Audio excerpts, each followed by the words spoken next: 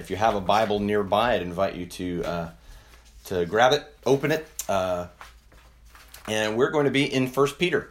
I think another one of the decisions that has to be made by pastors and churches on this day and in this season is, when it comes to the time of, kind of delivering God's word, do we focus in on what's going on?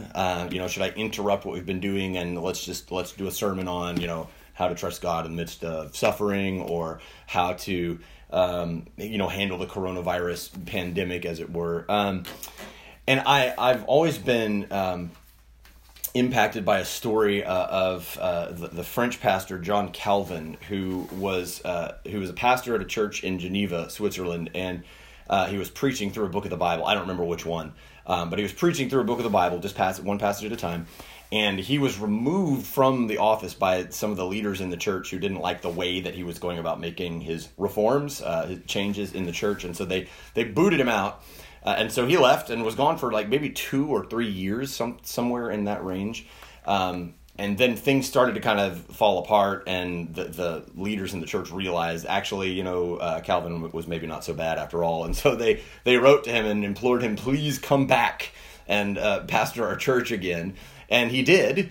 So Calvin graciously took that offer and came back to the church to begin pastoring again. And on his first Sunday back, you might expect some message about, justice or relational unity or something like that. But what he did was he just picked up with the very next passage that he had been in the book that he had been preaching 2 or 3 years ago, and just kept on going. No fuss, no fanfare, no let's stop and look at the moment. It was, let's just keep going in God's word. And I loved that example so much. And so that's what we're going to do today. Rather than like a sermon on coronavirus, we're just going to do the next text in 1 Peter, because that's what we've been doing in 2020, and we're going to keep up with that now. So I invite you in your Bibles to 1 Peter chapter 2. And we find ourselves now in verses 18 through 25. 18 through 25, and we're just going to dive right into this. Now, Peter's instructions to the church at this time have been, so he's writing to Christians who are on the social margins, right? So there may not be a systemic sort of government-induced or empire-wide persecution yet, although it's coming, of Christians in that day. But Christians have been socially sort of rejected, looked down upon, insulted, belittled in various ways because of their faith in Christ and the way that called them to live. So he's writing to people that he calls elect exiles, God's chosen people who are living as strangers and aliens, right, in a foreign land. This is not where we belong. And that's true of Christians in 21st century America just as much as it was true of these Christians in Asia Minor in the first century.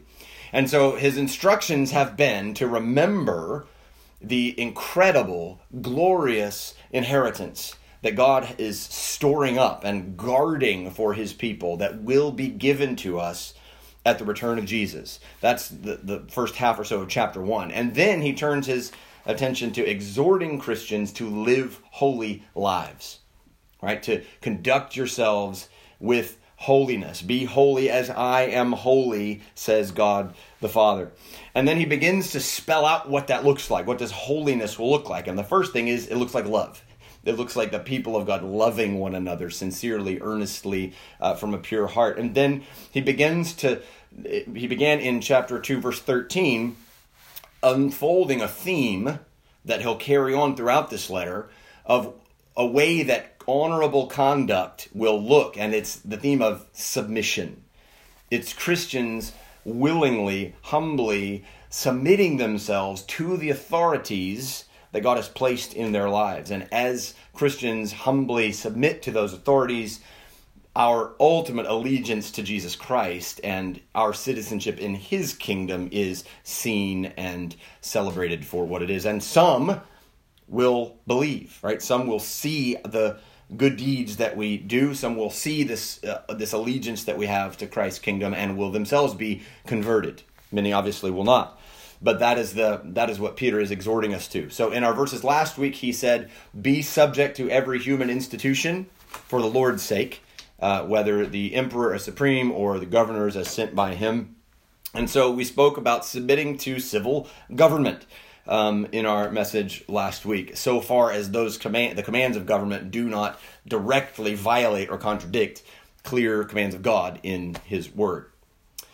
And so now we find ourselves in verse 18 through 25, where Peter is going to address slaves. He is addressing slaves in his audience, and he's going to exhort them in a particular direction to submit.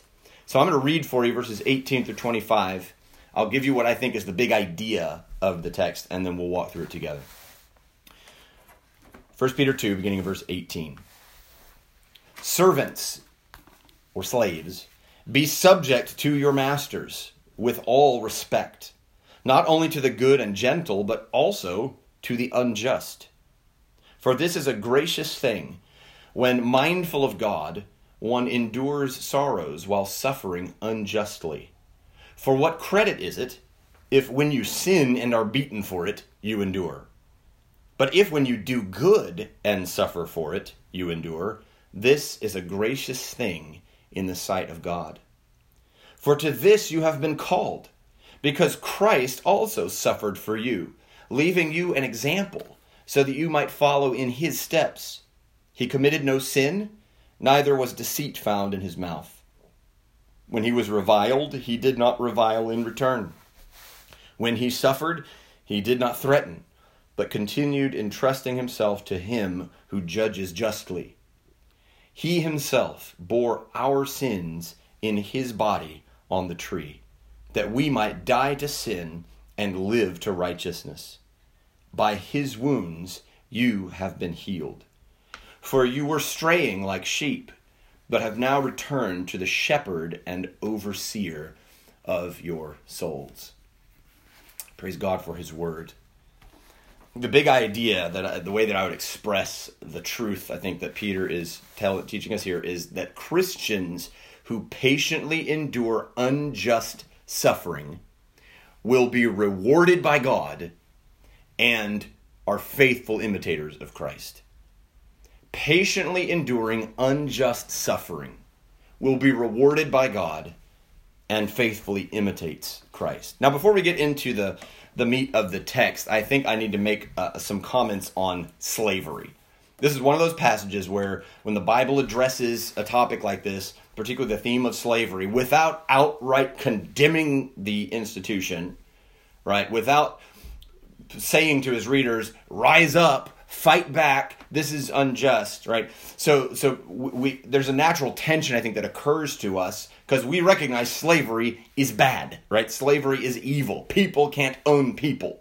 And so it is wrong. And so there's a part of us, I think, that wants Peter to say, to those of you who are slaves, quit doing that, right? Like, run away or fight back or stop being slaves because slavery is evil and let's put an end to it, right? But that's not what Peter does. And that's not what any of the New Testament writers do when they address slavery or slaves in their letters. And I think it's worth thinking about why that is. One thing to note is that there are some differences between what comes to our mind when we think of slavery, namely American chattel slavery, like in the 18th and 19th century. We have images conjured up about slavery that we then probably kind of place back onto the biblical text and assume that it was exactly like that. And there are some ways that slavery seemed to be different in that day than it was in our own American context. For one thing, American slavery was race-based, right? The people who were slaves in America were Africans who had been kidnapped and enslaved. And so there was an inherent racial component to the class of people that were regarded as property. Obviously, this is evil. Obviously, this is wrong. But in America, slavery was race-based. And that wasn't necessarily the case in the Roman Empire in these ancient days. In fact, there was probably a fair amount of diversity among ethnicities of people who were in that category of slaves. In America, slaves were generally forbidden basic rights, like education and sometimes even adequate food and clothing.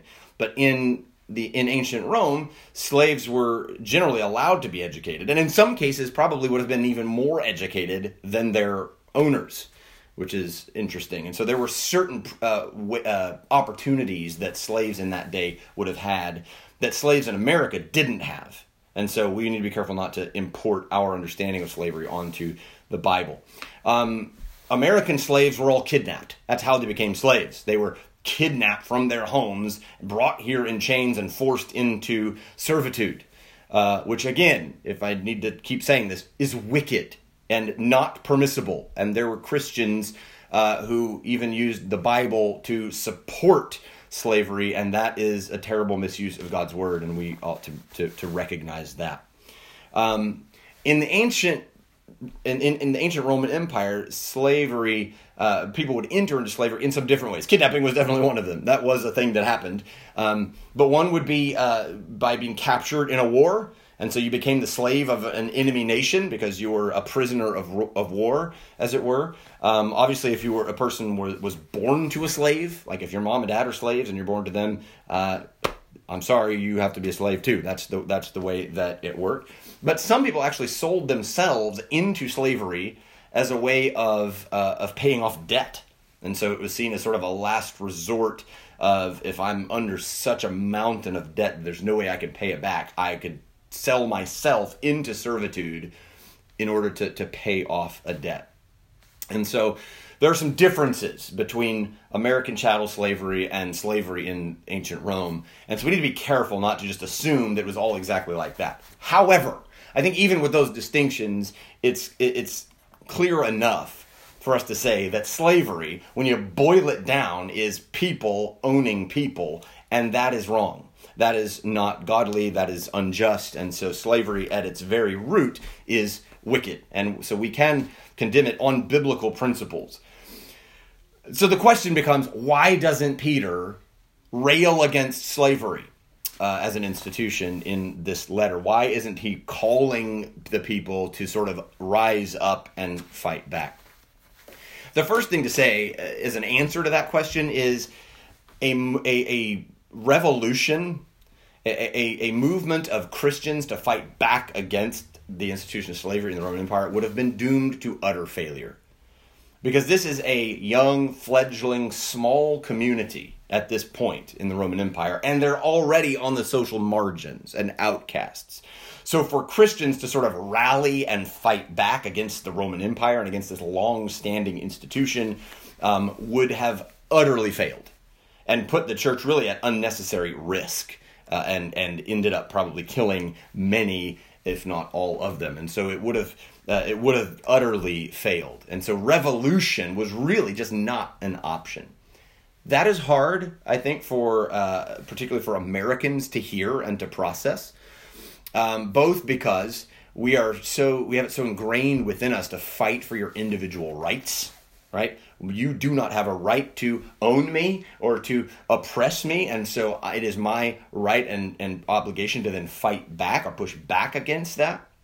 And because until recent decades, Christianity enjoyed a place of relative privilege and power within the United States, and even just a vastness of numbers. So the idea of rallying Christians together to fight for a particular cause actually had at least a viable chance at succeeding in America.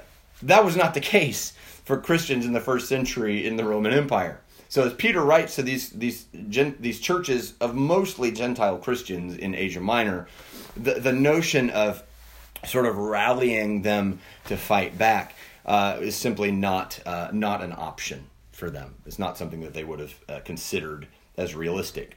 Another reason, maybe the bigger reason that you don't really see Peter just railing against slavery as an institution, is that they are writing to their audiences to address the situations in which they live, not necessarily the ideal world that we hope that they would live in, right? Or the way that they wish things would be. So they're writing to Christians who are facing particular challenges and burdens and situations, and they're trying to equip them to live faithfully under those situations and under those burdens.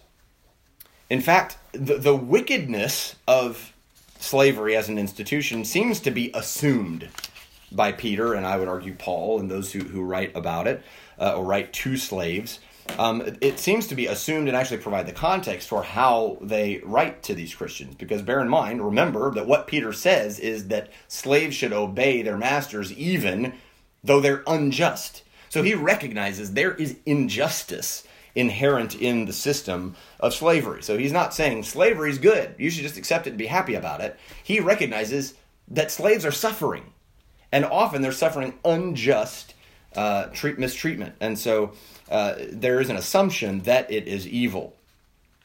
And so he is writing, he appears to recognize the injustice of its reality, and therefore is writing not to say, to convince them that it's evil, and then to rile them up to go fight back against it, but rather to say, follow Christ, represent Christ in the situation you find yourselves. New Testament scholar Tom Schreiner says, New Testament writers were not social revolutionaries. They did not believe that overhauling social structures would transform culture. Their concern was the relationship of individuals to God, and they focused on the sin and rebellion of individuals against their Creator. New Testament writers, therefore, concentrated instead on the godly response of believers to mistreatment. So Peter isn't making a value judgment on slavery, certainly not in a positive direction, saying, yeah, slavery is really okay, you should just get okay with it. He recognizes that it's wrong and often brings unjust suffering. But he's writing to Christians, by the way, who are slaves.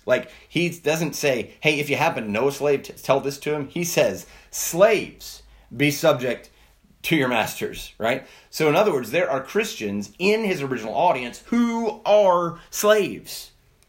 And so he is writing to them, not just about slavery, but he's writing to Christians in his audience who are slaves, and he aims to provide them with encouragement and hope to face the cruelty and sorrows that characterize their day-to-day lives. That is what Peter aims to do in these verses. And so that's probably enough commentary on slavery itself, but I wanted us to be able to set aside our sort of reaction to slavery as an institution and consider Peter's exhortation here, not just to slaves, but really broadly to all Christians, to endure patiently unjust suffering.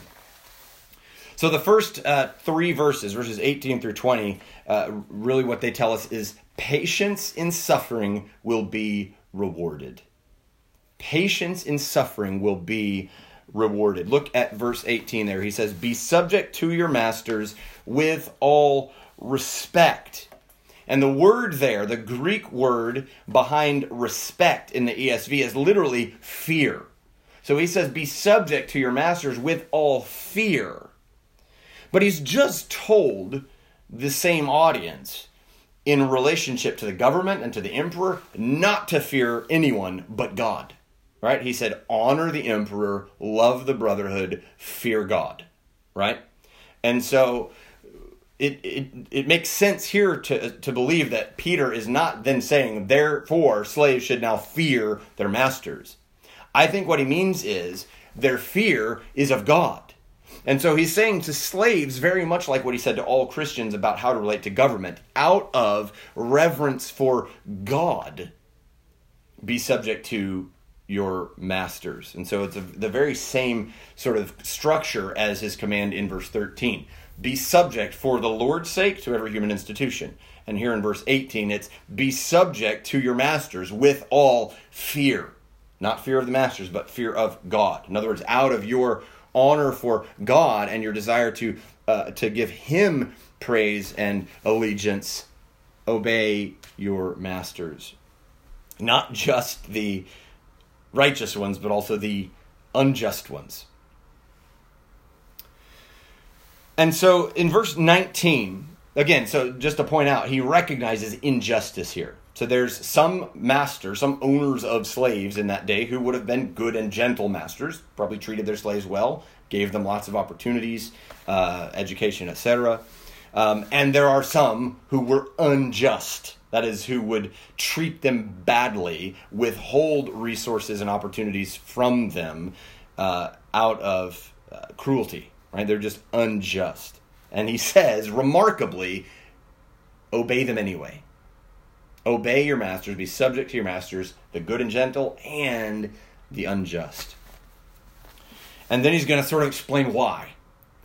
And if you look at verses 19 and 20, they begin and end with the phrase, this is grace, or this is a gracious thing. That's how ESV says it. Look at verse 19. This is a gracious thing when mindful of God, right? And so it's that phrase, this is grace, which speaks to God's blessing, the undeserved, unmerited gift of God is his grace. And so he begins it, this is grace, and then he ends verse 20 doing the same thing. This is a gracious thing in the sight of God. And so those verses really go together.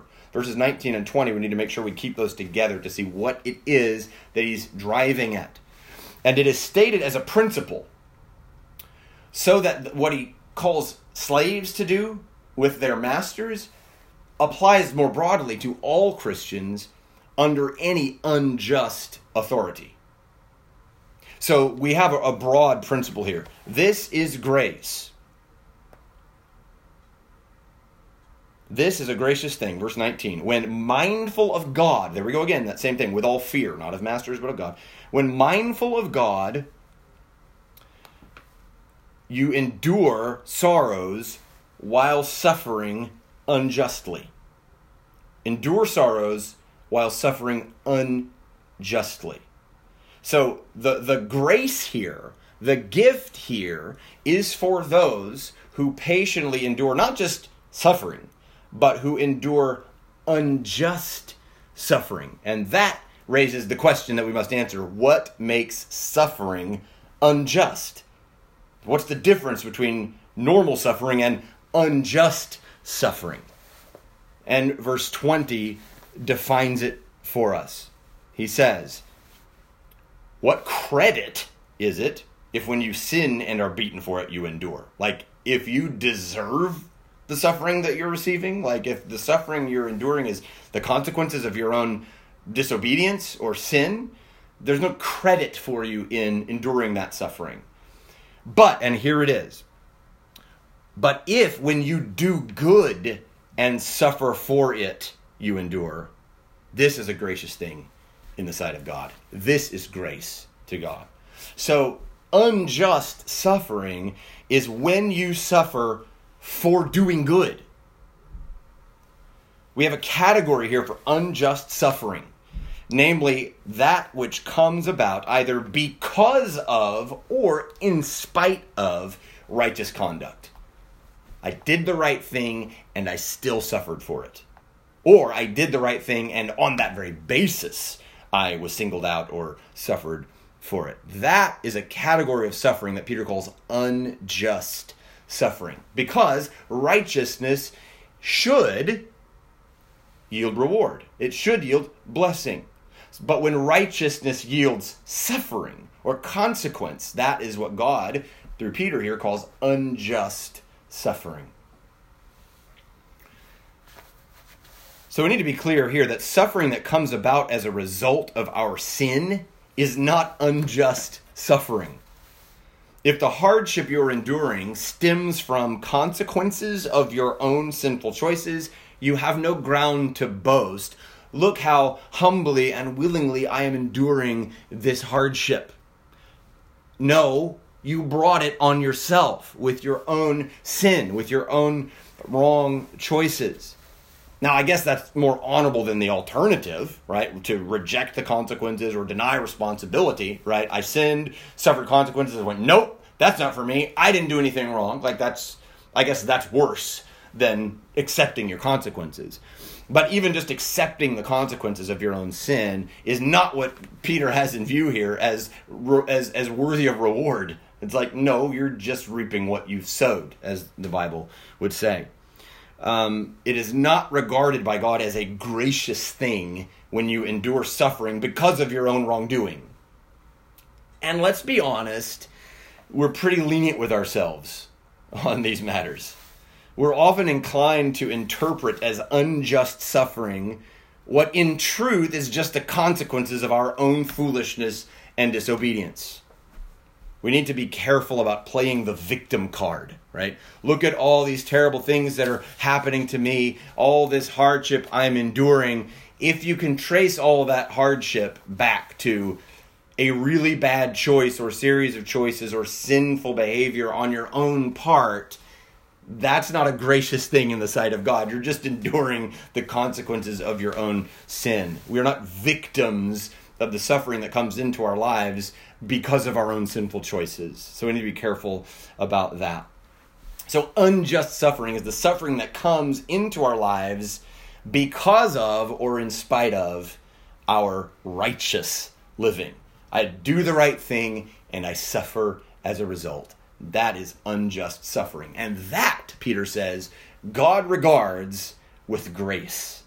And I think he means God regards that with a gift, with reward. And I see that as well in the word that he uses, the word credit, where he says, if you, what credit is it? Verse 20, what credit is it if when you sin and are beaten for it, you endure? So the word credit there would imply a gift, something that's been applied to your account based on your behavior, right? What credit is it if when you sin, you endure the suffering that comes? You don't get a gift for that. You don't get rewarded for that. Whoa, good for you. You endured the suffering that came about because of your own foolish, sinful choices. When you suffer for doing the right thing, then God regards that with grace and will reward you. He will reward you. Jesus says much the same thing in Luke chapter 6, verses 32 to 35, where he says, if you love only those who love you, where is the reward in that? And then he calls Christians to actually love their enemies. And that's where the reward is. It's in loving those who hate you, in loving those who mistreat you. And I think Peter here sort of applies that principle to slaves, particularly. Obey your masters, even the unjust ones, and to Christians more broadly, submitting themselves to any unjust suffering. Like when you do the right thing and you suffer for it, trust that God will then reward you. And I think the reward he has in mind is what he talked about in chapter 1, verses 3 through 5. That's this great, glorious, imperishable inheritance that is being guarded for us, that is being kept in heaven for us. And so I think he's saying to Christians who are suffering unjust suffering, God sees. God will reward you. And when the day comes, when Christ returns, you will receive the full, final fruit of your salvation. And it will be glorious beyond all compare. To quote Schreiner one more time, he says, he was saying that slaves who endure unjust suffering because of their relationship with God will be rewarded by God. What reward did he have in mind? He was probably speaking of the reception of the future inheritance described in such detail in chapter 1. And so that's what I just said to you. So, unjust suffering then is that category of suffering where Christians are punished or given harsh treatment on the basis of or in spite of righteous living or because of our relationship with God. And I want to point out as well that the exhortation that Peter gives is not only to endure suffering, but to continue doing good, to keep doing good, even though suffering may come as a result. So we might take stock of our situation and go, you know what, if I do this, which is the right thing, bad things are going to happen. If I do this, keep my mouth shut or compromise or whatever, then that'll be the easier road because nobody will notice or care.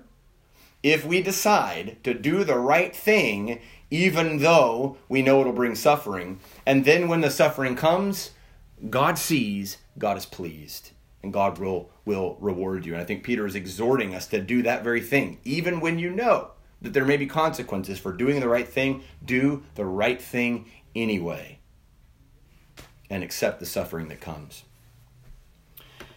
I'm reminded of Paul in Galatians 6:9, where he says, let us not grow weary of doing good, for in due time we will reap if we do not give up. Why would somebody grow weary of doing good? At least partly because doing good will sometimes invite criticism and cruelty from an unbelieving world. The saying goes, no good deed goes unpunished, right? Paul knows, and Peter knows, that when we are faithful to Christ, when we do the right thing, when we stand for truth, when we honor him and display our allegiance to his kingdom, suffering will come. Hardship will come. Opposition will come. Rejection will come. Insult and mockery and belittling and marginalizing will come. But if we know that and we do the right thing anyway, God sees and God will reward. So Christian, if you're in a season of suffering and hardship right now, ask yourself, is my suffering a result of righteousness or of sin? And try to be honest there. If you can trace back the suffering in your life to sin in your own life, in other words, I made a sinful choice and these are the consequences that it's bearing out. I don't mean that there's a mysterious sin that's disconnected from your suffering and so you're suffering because of sin, some other unrelated sin. But if the suffering you're enduring are the results of a sinful choice that you know that you've made, or a pattern of behavior that you know is wrong, repent. If that's the answer, is you just need to repent. You just need to take that sin to God and confess it and say, I recognize that what I'm enduring is because of my own sin. Lord, forgive me and help me to endure the consequences with patience. But if you can conclude that the suffering you're enduring is actually a result of righteousness, I did the right thing and I'm suffering because of it, then consider the example that your patient endurance might have, both for your brothers and sisters in Christ, who might see your patient endurance of that suffering and themselves be inspired or encouraged to press on in faith and to face their own hardships. And also the influence it might have on unbelievers around you, who might see a spark of a deeper treasure, a deeper hope in you, and maybe be opened to a word of gospel truth. And so your patient endurance of suffering may have an effect on those around you as well. If you're unjustly treated and you endure it patiently, those around you, your brothers and sisters and unbelievers in your life, might be influenced for good and for God's glory in that. And in the meantime, don't just passively endure. Keep doing good. Don't grow weary. Take God at his word when he says, you will reap if you don't give up. That is a beautiful promise. If we keep doing good, we will reap the reward of our good if we don't give up. And I think that's exactly what Peter has in view here. This is a gracious thing in the sight of God. Patient endurance of unjust suffering will be rewarded by God.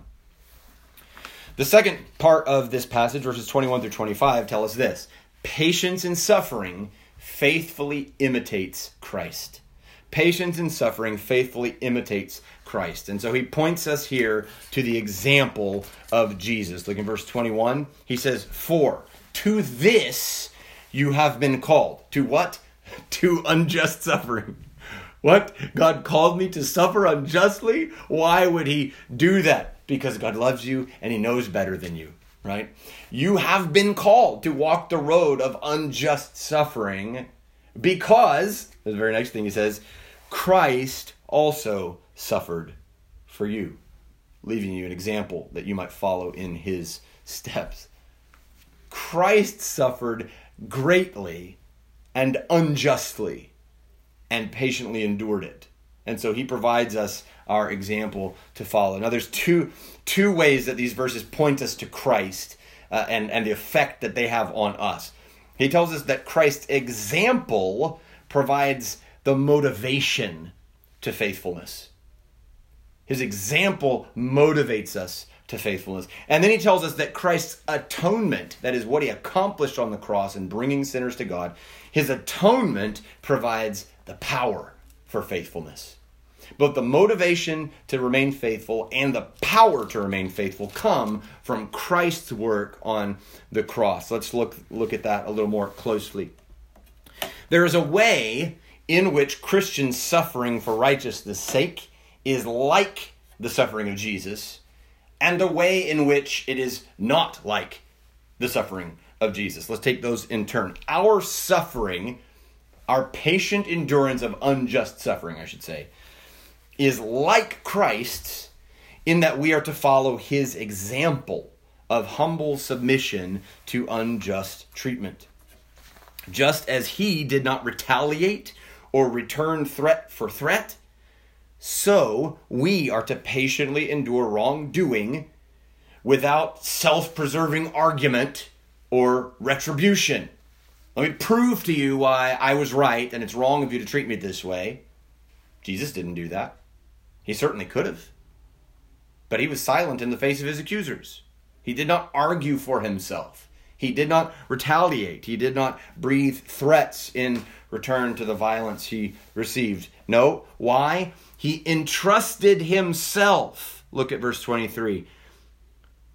He continued entrusting himself to him who judges justly. In other words, he wasn't saying, Jesus didn't make the decision, justice just won't be done here.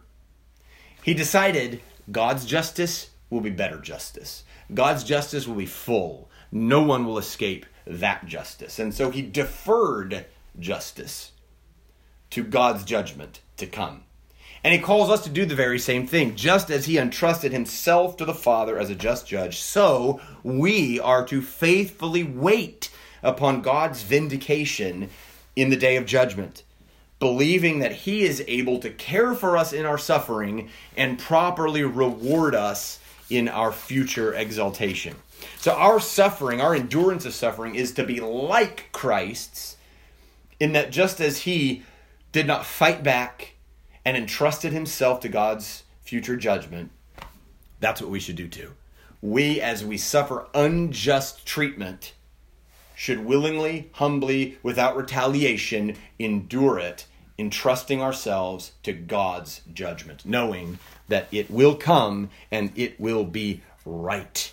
The judge of all the earth will do what is right, to quote Abraham in Genesis 18.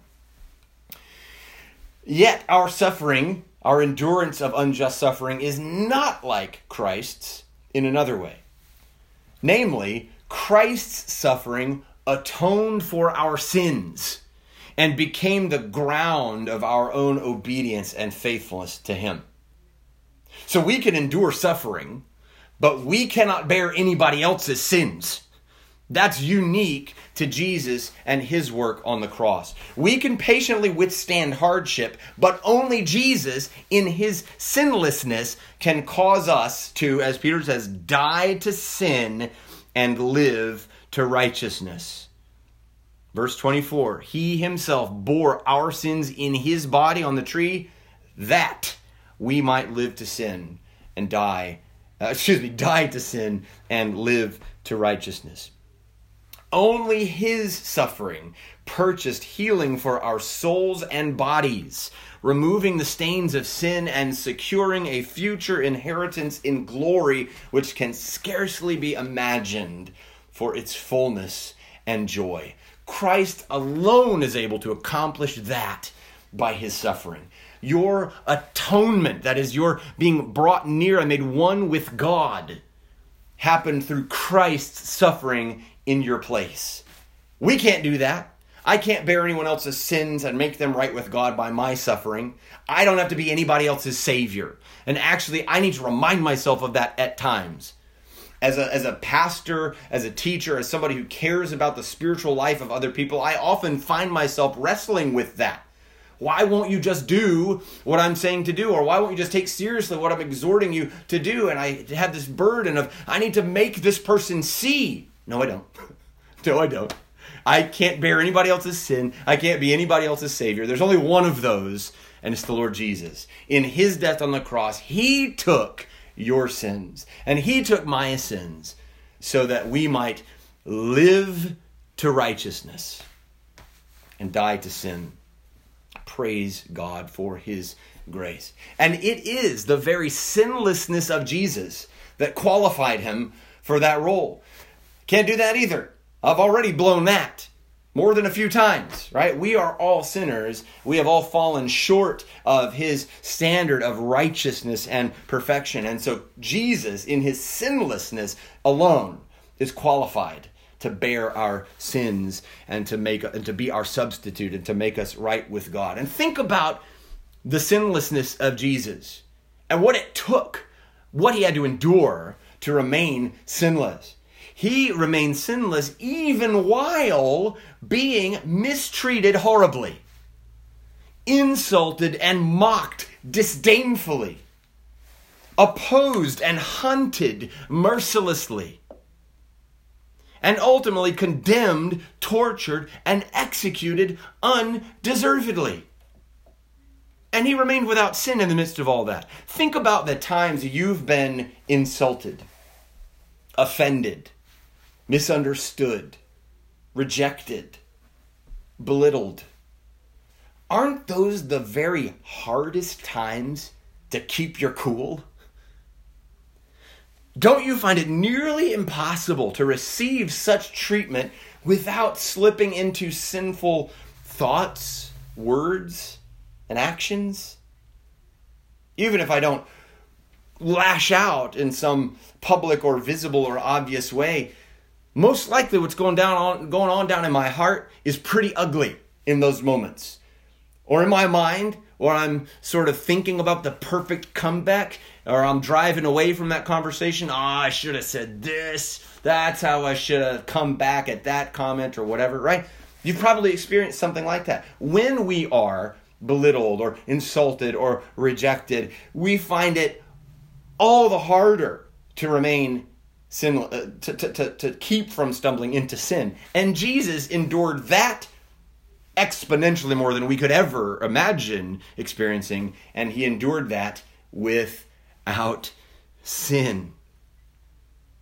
Hebrews 4:15 tells us that he was tempted in every way as we are, yet without sin. What a remarkable Savior. His sinless perfection qualified him to suffer in our place.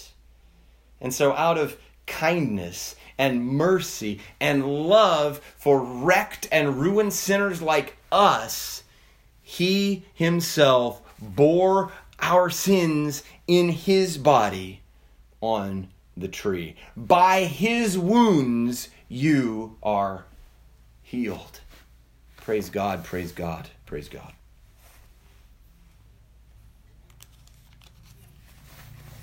So as we endure unjust suffering when it comes, and we're patient and Godward in that, we are imitating Jesus.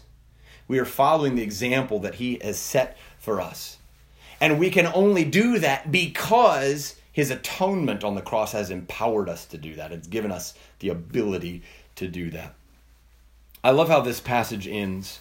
Verse 25, "For you were straying like sheep, but have now returned to the shepherd and overseer of your souls." How sweet to think of Jesus Christ as our shepherd. And what greater need can a suffering Christian have than the presence of a loving, careful, wise shepherd? That is who Jesus Christ is to us. Perhaps at some point in your life you've been led to memorize Psalm 23, which is a reflection on God as our shepherd. Let me read these words to you. "The Lord is my shepherd. I shall not want. He makes me lie down in green pastures. He leads me beside still waters. He restores my soul. He leads me in paths of righteousness for his name's sake. Even though I walk through the valley of the shadow of death, I will fear no evil, for you are with me. Your rod and your staff, they comfort me. You prepare a table before me in the presence of my enemies. You anoint my head with oil. My cup overflows. Surely goodness and mercy shall follow me all the days of my life, and I shall dwell in the house of the Lord forever. What grace to know that Christ, the Good Shepherd, is right there beside us, even in the valley of the shadow of death. And I suspect that the Christians to whom Peter wrote these verses recognized themselves to be in the valley of the shadow of death. And they needed the care and the presence and the love and the peace of the Good Shepherd. And that's exactly what Jesus promises. He promises to be our shepherd, and he promises to be with us in our suffering. And he promises, you will not endure anything that I have not already endured on your behalf. And so Christians, as you're suffering, as you are subjected to unjust suffering, that is suffering that comes into your life because of or in spite of righteousness, remember, you're following in the steps of Christ. And he's giving you, by his death on the cross, the power to do that. And he's present with you as your shepherd. He is right there with you in the midst of it. And don't we all need that reminder? Even in these days, I would not count coronavirus as unjust suffering per se. But it's hardship, and it's frightening, and we're uncertain about the future. But our shepherd is with us. Jesus Christ, the Good Shepherd, is right by our side in the midst of this trial. Let's keep our eyes on him.